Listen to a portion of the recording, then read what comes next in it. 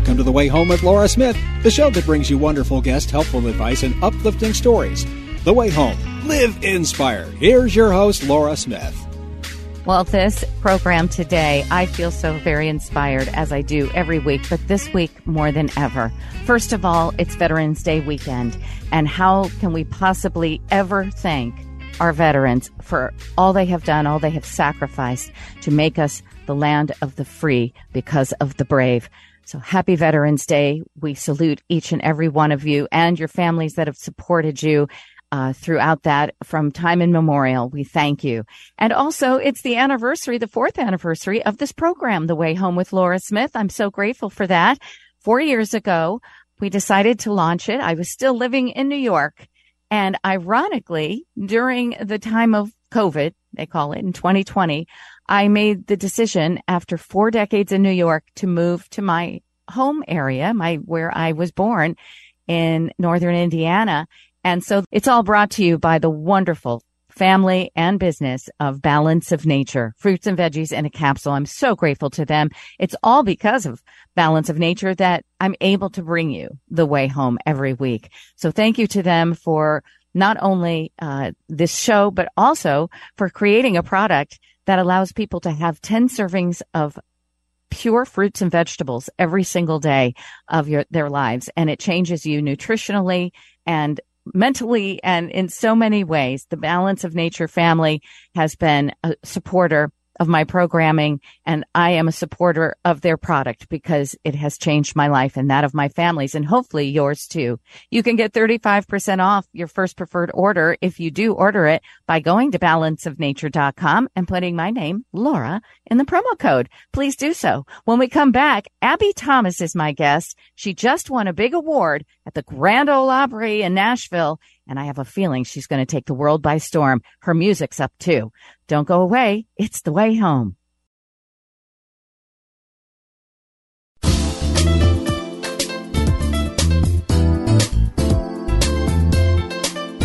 Welcome back. You're listening to The Way Home with Laura Smith. Here's Laura. Well, you know what? We're proud of being here from Michiana. It's a place that I moved back to after, oh my goodness, almost 4 decades, even more. And I am so grateful that I did, moving from New York to Indiana, which is where I was born. It means a lot to me. It's the kind of thing you get, well, I don't know. It's just emotional for me when I think about it, that I've come back to where my family is. It's kind of like the show, The Way Home. And I have met so many incredible people. But when you hear about so many interesting, prolific, and famous people coming from your area, it's very cool. And I love hearing about all the successes from people from our area. This is just, for some reason, the crossroads of America here. A lot of great artists come out of here, the manufacturing that's done, just so many things. And the other day I was reading an article and I really almost fell off my chair. A local artist who lives in Goshen has just won Artist of the Year at the Josie Awards. Actually honor independent artists. Okay. A lot of artists are attached to labels and such, but the world that we live in now, electronically and digitally and everything else, a lot of artists are able to kind of start and kind of become big on their own. Well, Abby Thomas has done just that. She got the Artist of the Year at the Josies, which just happened to be at the Grand Ole Opry in Nashville.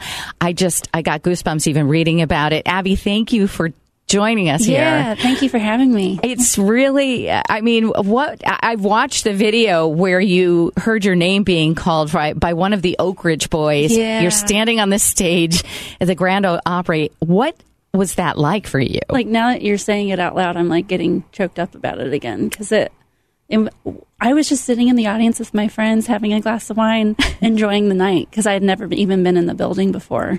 And the Opry is such an iconic, like, it just has such a big history. Like, just being there was an honor. So, and you're there drinking your wine, thinking, I was just having a great time. I wonder who's going to win this one. Yeah, and then William Lee Golden said my name, and I immediately had a big lump in my throat. I knew I had to get up on stage because it was one of the last awards that they announced of the night. So I had seen, the rotation of everyone, like, getting their name announced. They go up on stage, they go backstage, like, it's a whole thing. And then he said my name, and I was absolutely floored.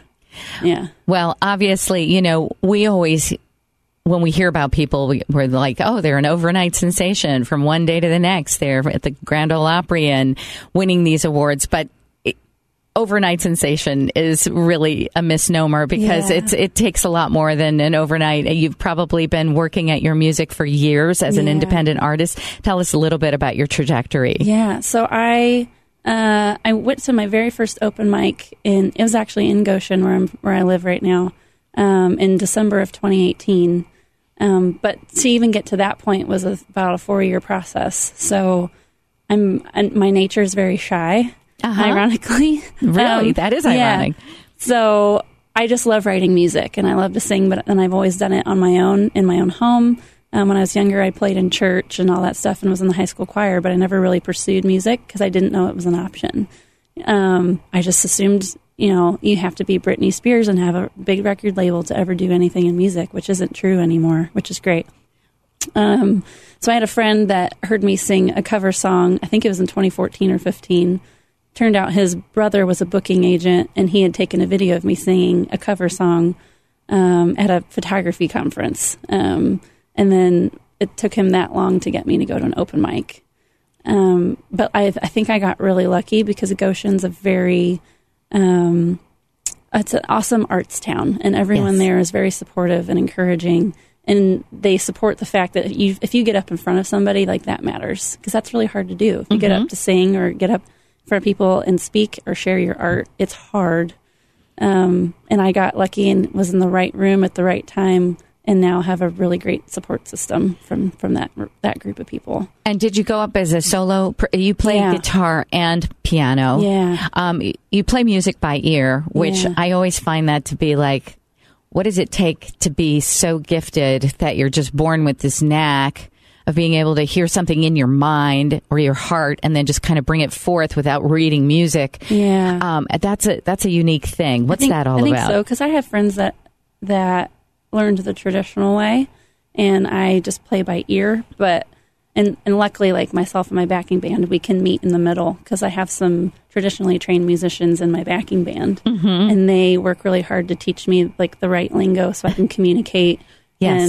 And because it is a language barrier when you are not traditionally trained. Yeah, if someone's asking for a D minor, you're like, okay. Yeah. So I've got sing that for me. Yeah. So I've got the basics down now, and because piano was my first instrument, like, that's very helpful. It's easier to explain things for me. Like, hey, Simon, my piano player, can you play it like this? And I can show him, and it's this note. He's like, oh, yeah, you're in this key. And so he's kind of my translator for the band or when we go play with other musicians and stuff. Right. But I'm getting better at it. I can imagine. Yeah. And I've seen a lot of videos, and your band looks wonderful. You have this violinist who's with you almost all the time. Yeah. Who is that? Caitlin Faust. She's from South Bend. And she actually saw me play at an early open mic. And honestly, I feel like my whole career I've been in the right place at the right time and met the right people that have pushed me to like that next level. And it just keeps snowballing, if that makes sense. And she's one of those people. Kind of meant to be. And, you know, I think a lot of people, artists especially, when it's like you're born for that, and it's just timing. And like Goethe said, the poet and philosopher, like when you commit to an idea, the universe sort of does its work to support you in that and make sure that it comes to fruition. And so probably once in your mind, you decided, I really want to, because you did have a place, you were working full time in like a total day job, right? Before COVID. Yeah. Then you had let go. Mm-hmm. And that's when you said, I think I want to do music. Yeah. So I had done photography. It was the only job I ever had. I had a fine art studio, but then I hurt my spine and I couldn't physically carry the gear anymore. So I got lucky and I got a full-time corporate job in Goshen where I was a creative manager. So I basically managed anything visual on the marketing side for that company. It was a great job. I had health benefits and I was getting myself healthy again with my physical recovery, and then COVID hit. Mm-hmm. And I think everyone's world came crashing down at that point. So it wasn't just me. Mm-hmm. But for some reason, I had been living my life in a very fearful way and just going for the best bet. Like, how am I going to pay my bills? Right. How am I going to contribute to my family? Like, all that stuff. Right. And you were pregnant at the time, and I was correct? 7 months pregnant when I got laid off. Yeah. I was remodeling my house, and the second floor didn't have drywall, and I got laid off. And I basically had my parents and my husband and his family helped me finish my house as fast as I could so I could sell it, because I was going to go bankrupt very quickly being pregnant. Because I wasn't going to be able to work. So how do you, when you're going through something as tumultuous as that and frightening, as you've said, how do you get to a place where you go? I mean, most people would say, okay, I need to get in an even more secure type of job, but you decided I'm going to be a full-time musician. Yeah. So what was it? Like a revelation? Did you wake up one morning and go, I can't do that anymore, I have to do this? Kind of. I had been playing just as a hobby for, I think it was a year and a half at that point. And when I delivered my daughter, so when she was born, it was that day, I literally had been living my life in a very fearful way. Like, when I say that, that's an understatement. I was afraid of failure with anything in life. Mm-hmm. And when she was born, for some reason, that thing in my brain that said, don't do this because you're going to fail, was gone. Like, I had no reservations about anything anymore. I knew what mattered. What mattered was that I have this little family of mine. I have my husband. I have my daughter. I want her to grow up not being afraid to fail. And then I wasn't afraid to sing in front of people anymore, because I was still working through stage fright issues and shyness and, and confidence issues. But as soon as she was born, I felt like a totally different Isn't that person. incredible? Yeah. I always used to say that too when I had my daughter. It was like everything comes into focus. It did. Everything becomes clear, and truth. It feels like truth is everywhere. And it's almost like if you can get through that, because it's not easy, we all know, childbirth, just the sheer act of it. Making a baby is not easy. Yes, exactly. Yeah. But that's just wonderful. And I'm so happy for you that it's like with the birth of her became almost your own rebirth in a sense for what your purpose felt like it was. And now you're being totally recognized for it, but you've done it in the less traditional way. And I would say the way that a lot of people are going now. My daughter's an electronic musician. Okay, cool. She was always like, Mom, I don't want an agent. I don't want, I want to do things, because then you're tied to ways that they've always done. However, when you do get to a certain level, as you seem to be going now, I mean, you're getting awards. You're starting to you just opened for Clint Black, crying out loud. Crazy? Yeah.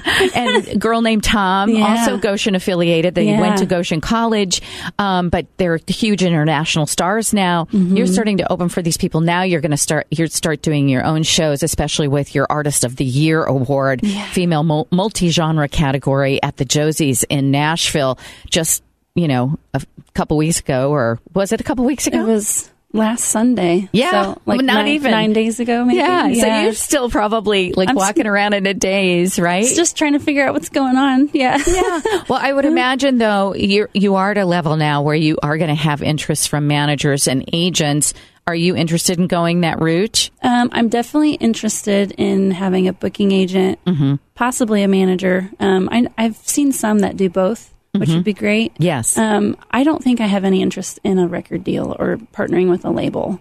Right. You lose a lot of your creative freedom when you do that. Right. And even so far, like right now, I work really hard. I work a lot of hours. I do all of my own booking and marketing and press. It's a lot. I know. You answered my email. I couldn't believe it. I thought, well, I'll probably hear back from, somebody in her group. And it was you. You were like, hi, it's me, Abby. And I'm like, wow, good for you. But then I thought with a 3-year-old, because Penny's 3 now, right? Yeah, she's 3. How do you fit it all in? You don't. It's been really difficult. And it is, I won't lie, like it's hard on my family. It's hard on my marriage. We've gotten this far, and I've gotten lucky that my husband's family is from Goshen, and so I have 3 grandparents that help watch her when our work schedules don't jive with each other.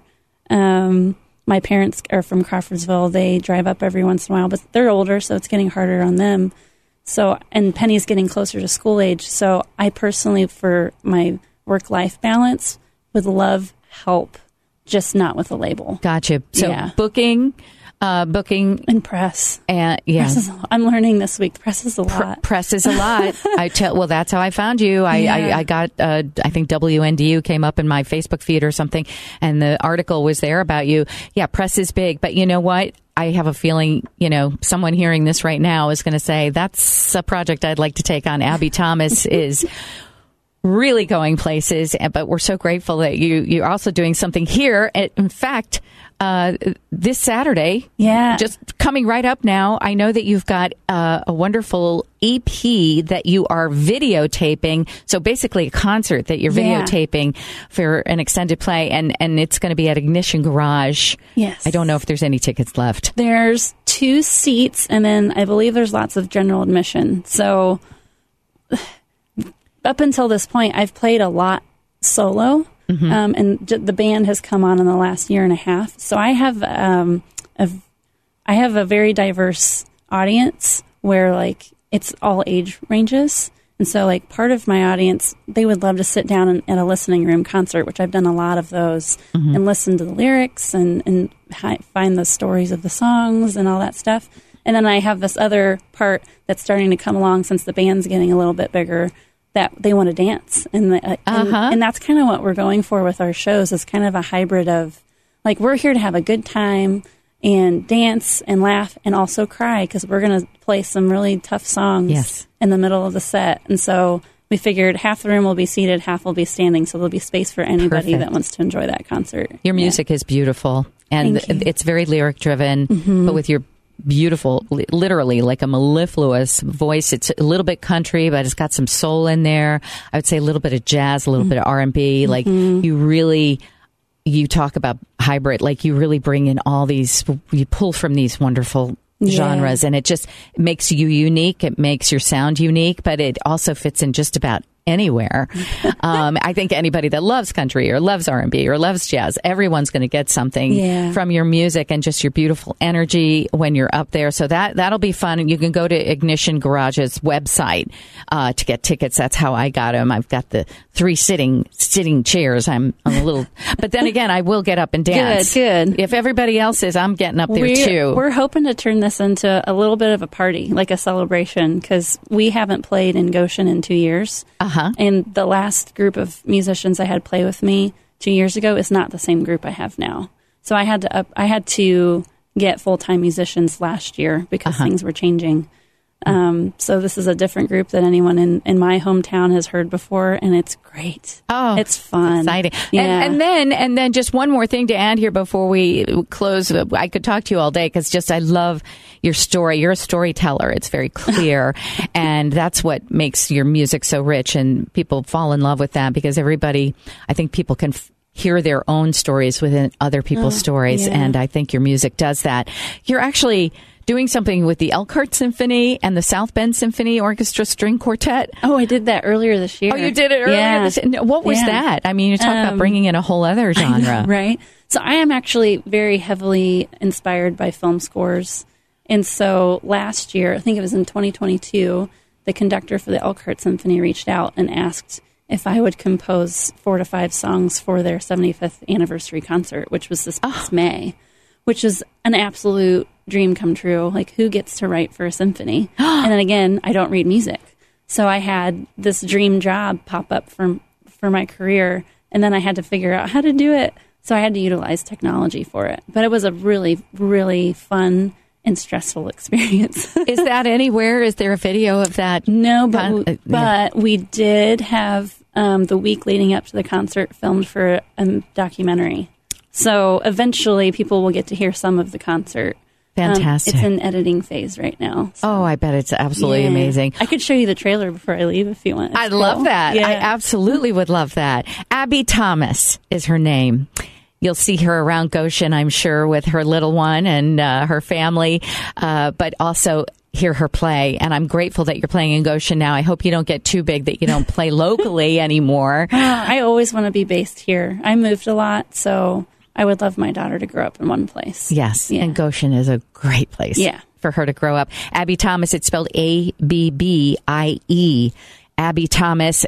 Just go online. You'll see all of her videos there, her wonderful background, and try to get in and see if there's some more standing room only left at Ignition Garage in Goshen for Saturday, November 4th, 7:30 p.m. They're going to be videotaping this. I better wear something nice if I'm going to get up and dance. Bring your dancing shoes. There you go. All right. Well, thank you so much, Abby Thomas. You can go to her website as well. Same name, abbythomas.com. Thank you so much, and all the very best to you. May you land your booking agent and talent manager so that you can just write the music and play for us all and That's the dream. Take care of your little baby as well. All the very best to you. Thank you so much. Thanks for having me. So I would love to go out on one of your songs, Abby. I just loved, I saw one of your videos with the song called Try, your original song that actually was, nominated. You were in the contest at the Tiny Desk concerts that they have on public radio. And those are just so beautiful. And you actually taped it at Fable's Bookstore in Goshen. So it looks like a Tiny Desk concert. It which does. Is cool. Yes. But yet everybody on the planet listens to those and watches those videos. Would you mind doing Try for us? I would love to. All right. I'm trying to write you a song to say I'm sorry, but the only words that come to mind are I hope you still be mine. I feel so selfish, but can you blame me? Maybe look at you, that my dreams were coming true. I know my life's been heavy. You don't need to carry my burdens.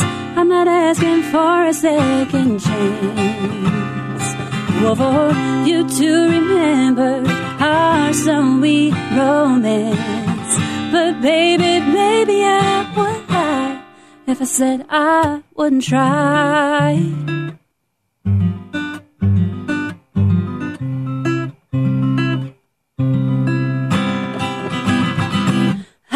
Trying to write you a song to bring you back to me, 'cause I feel badly for putting you in that situation.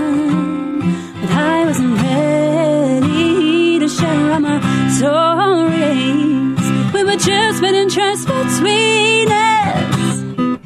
The bad timings left me cry. And I know my life's been heavy. You don't need to carry my burdens. I'm not asking for a second chance. Or for you to remember our sweet romance.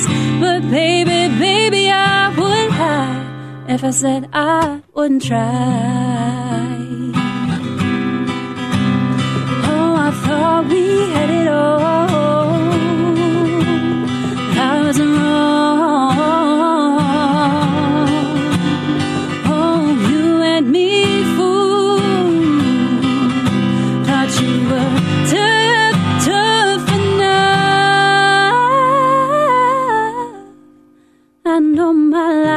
Been heavy. You don't need to carry my burdens. I'm not asking for a second chance. Or for you to remember our sweet romance. But baby, I would lie. My life's heavy. You don't need to carry my burdens. I'm not asking for a second chance. For you to remember our sweet romance. But baby, I would lie. But baby, I would lie if I said I wouldn't try. You're listening to The Way Home. We'll be right back.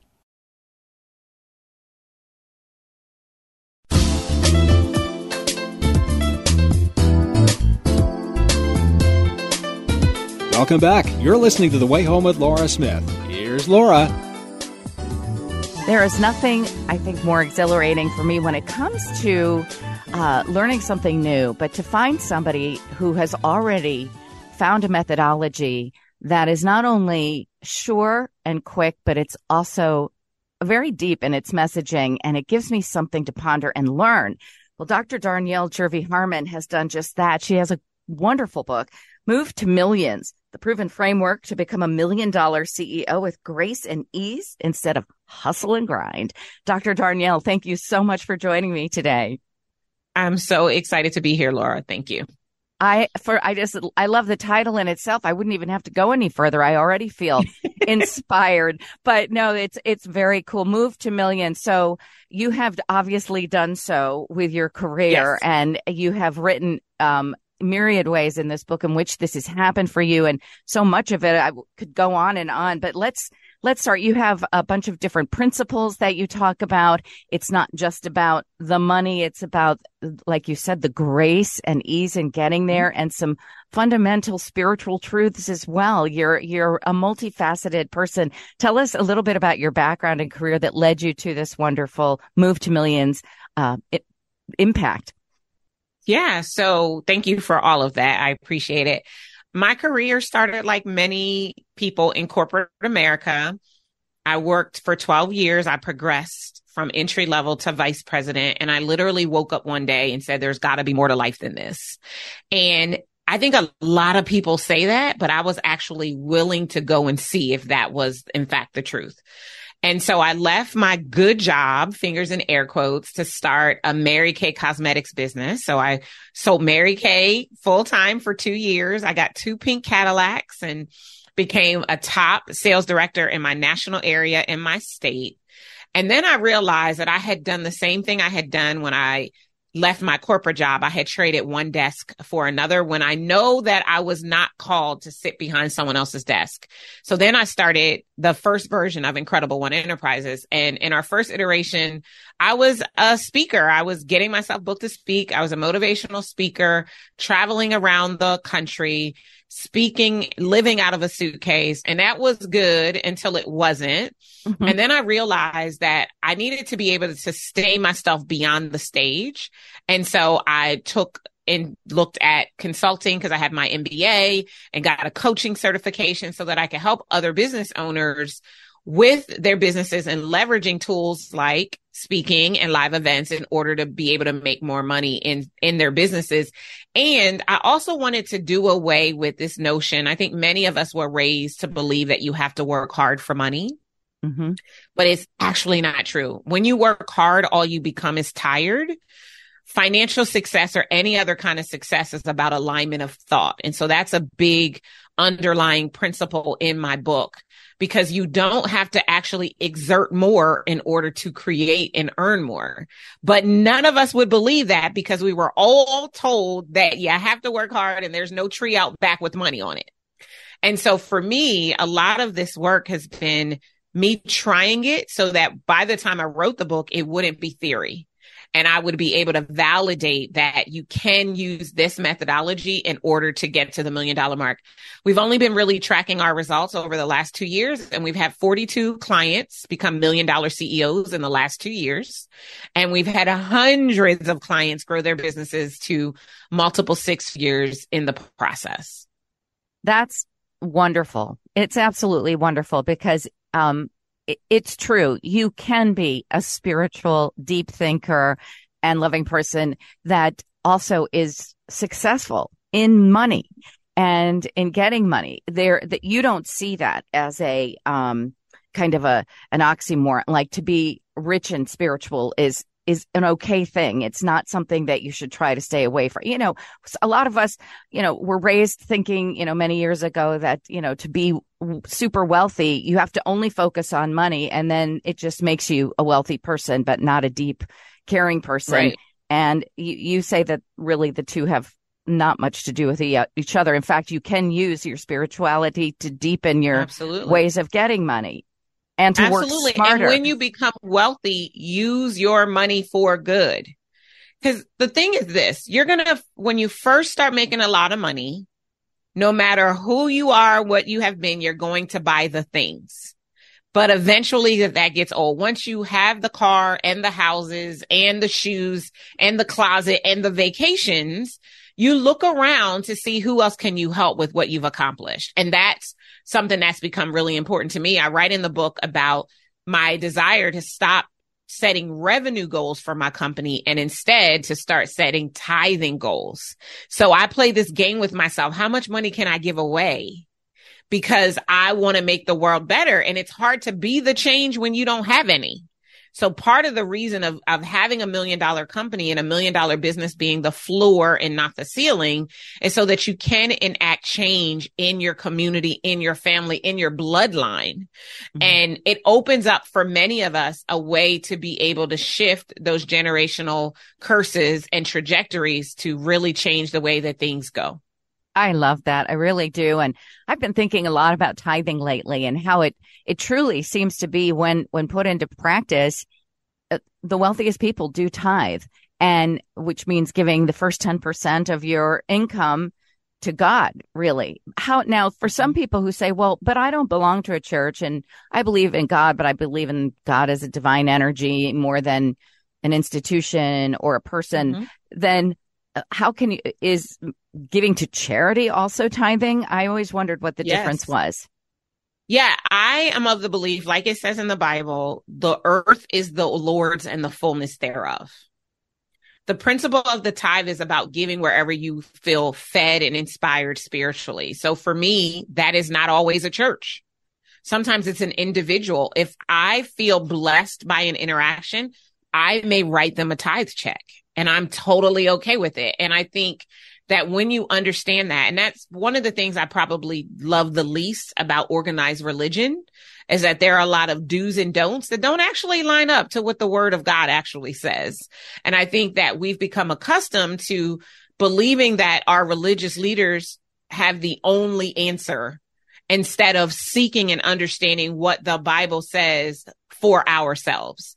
And so personally, I believe that anywhere you want to tithe, like when I think about 1 Timothy chapter 6, which is often quoted, it's one of the most misunderstood verses in the Bible, for the love of money is the root of all evil. Well, that scripture itself is really talking about extreme greed, not loving money. And further down in the chapter, Paul and Timothy really give us the recipe for when you have money. And the scripture says, when you have money, don't be high-minded or arrogant, do good deeds, and remember the source of your wealth. So our clients, our business is not our source. The creator, our God is actually our source. And when you look at it that way, anytime you're helping anyone, anywhere, do anything, you are giving unto God, because the earth is the Lord's and the fullness thereof. And so adopting that principle for myself, I tithe 10% off the top line of my business to the causes, to the individuals, to the organizations that support me and feed me spiritually, period. Mm. And so sometimes that's the American Cancer Society. Sometimes it is someone's church. Sometimes it's an individual, and I'm completely okay with it. And I know that at the end of the day, God is still getting the glory from me being willing to tithe and to give my resource to help someone else. Absolutely. I think it's an incredible practice. I like to think of it as, when you have your hand open, you can receive and you can give with it. But if it's closed, tithing for a lot of people, it is a difficult concept because people are like, I can barely get by myself. But I have found when I am willing to trust that everything will be there when I obey that, whether it's mm-hmm. tithing, like you said, to a church or a person or an organization. Do you tithe on your net income or your gross income? The gross, the top line. Okay. I pay God before I pay Uncle Sam. I love that. This is just so powerful. And you have encouraged millions across the country and probably the world with your thinking. Are people as open as you would like them to be to these types of spiritual principles undergirding money making and business? I have found that to be so. Like, here's what I know. Like I said earlier, our money says in God we trust. And every politician ends their speech with, and God bless America. So it is not lost on us that we live in a country that believes in God. right? And I think that for far too long, because of things like the separation of church and state, we felt like we needed to keep them separate, but we are not one-dimensional beings. We are multifaceted, and allowing our worlds to intertwine is actually what life is every single day. And so inviting people to open up space in their business for their spirituality has actually been a game changer for our clients. And it is something that has been widely attractive because we come across entrepreneurs all the time who don't really want to be disjointed. They don't want them to be separate, but they haven't found a blueprint on how to do it. The other thing that I think is important is that, my work is not for Christians. I'm very clear on that. And I want to make sure anybody who might be listening, who might be like, well, you know what? I don't go to church. I don't, like you said earlier, I believe in God in the sense of divine energy as the source and the creator of all things. And guess what? It works too. What I like to focus on are the principles and not what one religious text says or another. Because what I know is that if you follow the principles, then you will get the blessing.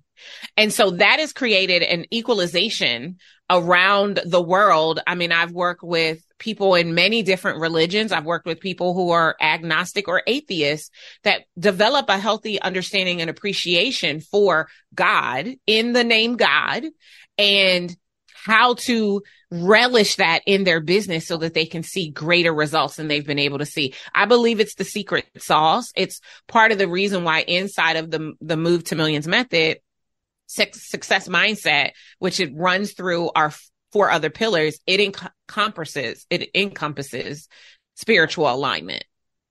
And I've done it that way on purpose because I feel like that's what's missing. When I look at the statistics around small business, 33 million small businesses in the United States, but only 4.2% of them actually cross 7 figures, only 1.9% if you're looking at women, and only 0.5% if you're looking at Black women. Yeah, it's clearly not just strategy. We need something else, and Move to Millions is the book that will give you that something else. And you live it, breathe it, and are all of it. And you've laid it out very beautifully for us in your wonderful book, Move to Millions, the proven framework to become $1 million CEO with grace and ease instead of hustle and grind. Move to Millions is a movement. It's also a wonderful way of thinking. Dr. Darnyelle Jervey-Harmon, I really, really am inspired by you. And I thank you for joining me today. I know you have other places to talk today, but I could have had you here for 2 hours and been inspired. Thank you so much. Thank you so much, Laura. It's been my pleasure. Find Move to Millions wherever fine books are sold. You're listening to The Way Home with Laura Smith. Once again, here's Laura. Well, when it comes to either buying or adopting a pet from the shelter, there is something that has come to my attention that honestly, I had no idea it was a real thing, but it is. And I have a guest with me today who is going to tell us all about it. And for some people hearing that may own a particular breed of dog that we're going to be discussing today, or family, it's never to ostracize or make anyone feel bad. It's just, I believe that knowledge is power, and it's something important to know. My guest is Colin Henstock. He's investigations project manager for the People for the Ethical Treatment of Animals, better known as PETA. Colin, I was absolutely astounded by finding out that some of the breeds of dogs that we are so in love with in our society, French bulldogs, English bulldogs, Boston terriers, pugs, boxers, the rest of them, the ones that seem to have breathing issues because of the way their noses are and such, that is something that is actually done on purpose in terms of having them bred that way so that they are innately, when they're born, they have real problems with breathing, and it's something that we can know and mitigate. Tell us about this. This is really alarming. Breathing impaired breeds, otherwise known as BIBs, are dogs who are bred so that their snouts are shortened and pushed so far back against their skulls that there's not enough space to accommodate their normal anatomical features. And that can cause them immense pain and suffering. So those breeds that you just mentioned have been bred that way for aesthetic purposes because people find that to be cute. But I mean, is it really true that people bred them that way? I think most people would think, oh, that's just an inherent feature of a dog like that, there wasn't anything human that contributed to it. It's just the way they are. But I never thought of that. So why would anybody, first of all, and are we talking hundreds of years ago when these types of animals and dogs came into fashion? Somebody literally tried to breed somebody with a shorter snout. Why would they do that, first of all? Well, I would say probably dating back to the 1800s. If you looked at the pugs that were around then, you would see that their snouts are much longer than they are now. So it's years of selective breeding since then to shorten their snouts generation by generation. A lot of it's through inbreeding of these dogs to, breed the shortest snouts together again and again. And it's done because people find these traits to be cute. The big eyes in pugs and the short face, people find that to be cute. That even the eyes in these dogs, the pug's large eyes will have corneal issues more so than other dogs will. So it's really intentionally deforming these dogs through years of selective breeding, simply because people like the way that it looks.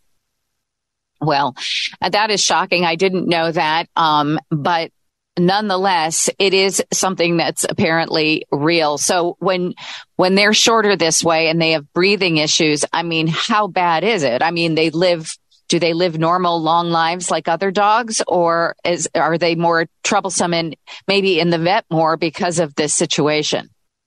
Well, they certainly do experience a lot of issues that require expensive veterinary treatment. In one study, 1/5 of dog guardians who have breathing impaired breeds reported that their dog had undergone at least one surgery related to having the distorted facial features. And it can actually, in general terms, this will cause these dogs pain and suffering during their life. And in some cases, it will cause a very premature death in some of these dogs. A study by the UK's Royal Veterinary College found that the average life expectancy of a French bulldog was only around 4.5 years, which was the lowest of all the breeds that they studied. Wow. And that's tragic because not only because no one wants to lose their beloved dog in 4 short years, but not to mention to buy these types of breeds are in the thousands of dollars normally. I mean, I know family members and friends that have paid thousands of dollars for a French bulldog, an English bulldog, and such.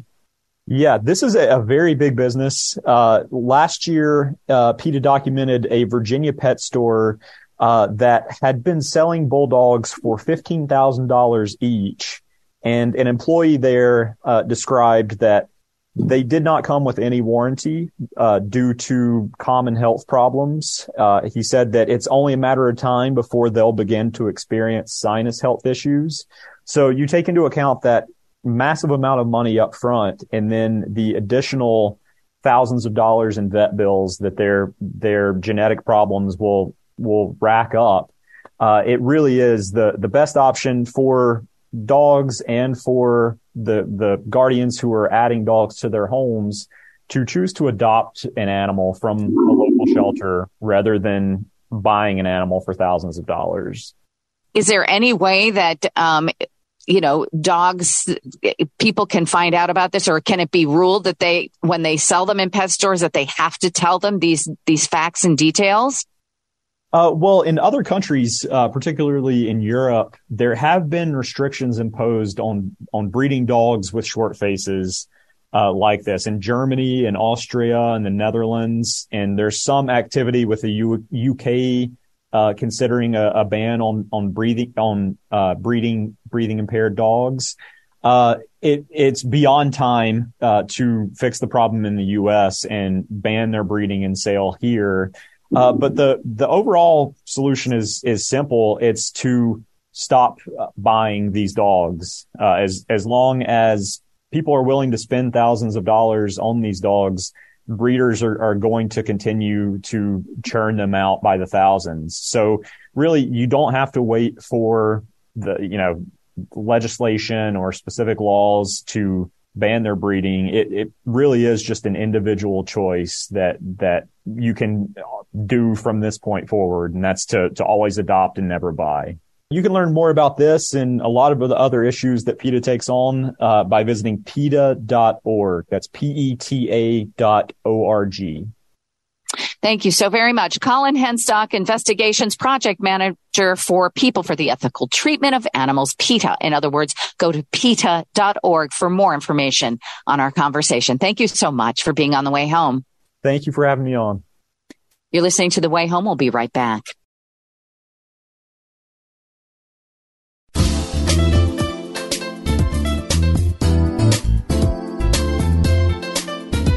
Welcome back. You're listening to The Way Home with Laura Smith.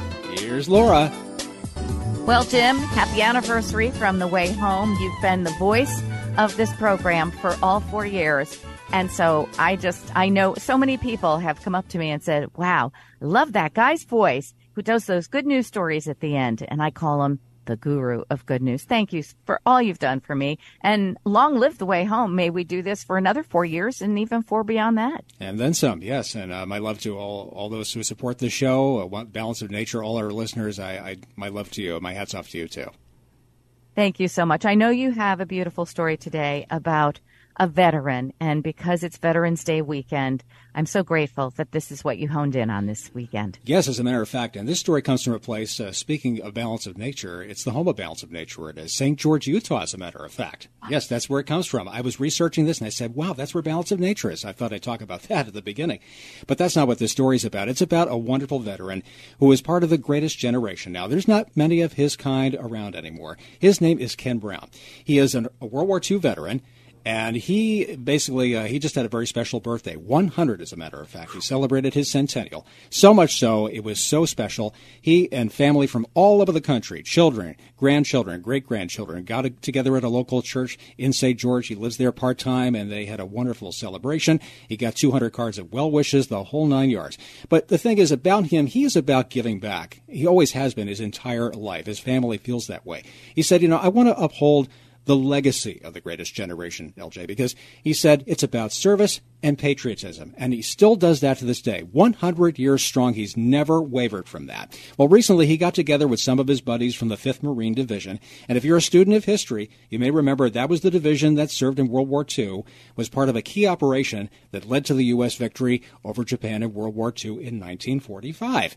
And they had this big celebration in San Antonio, and a local reporter from St. George's newspaper asked the guy, what's the key to a long life for you? And he said this, keep having more birthdays.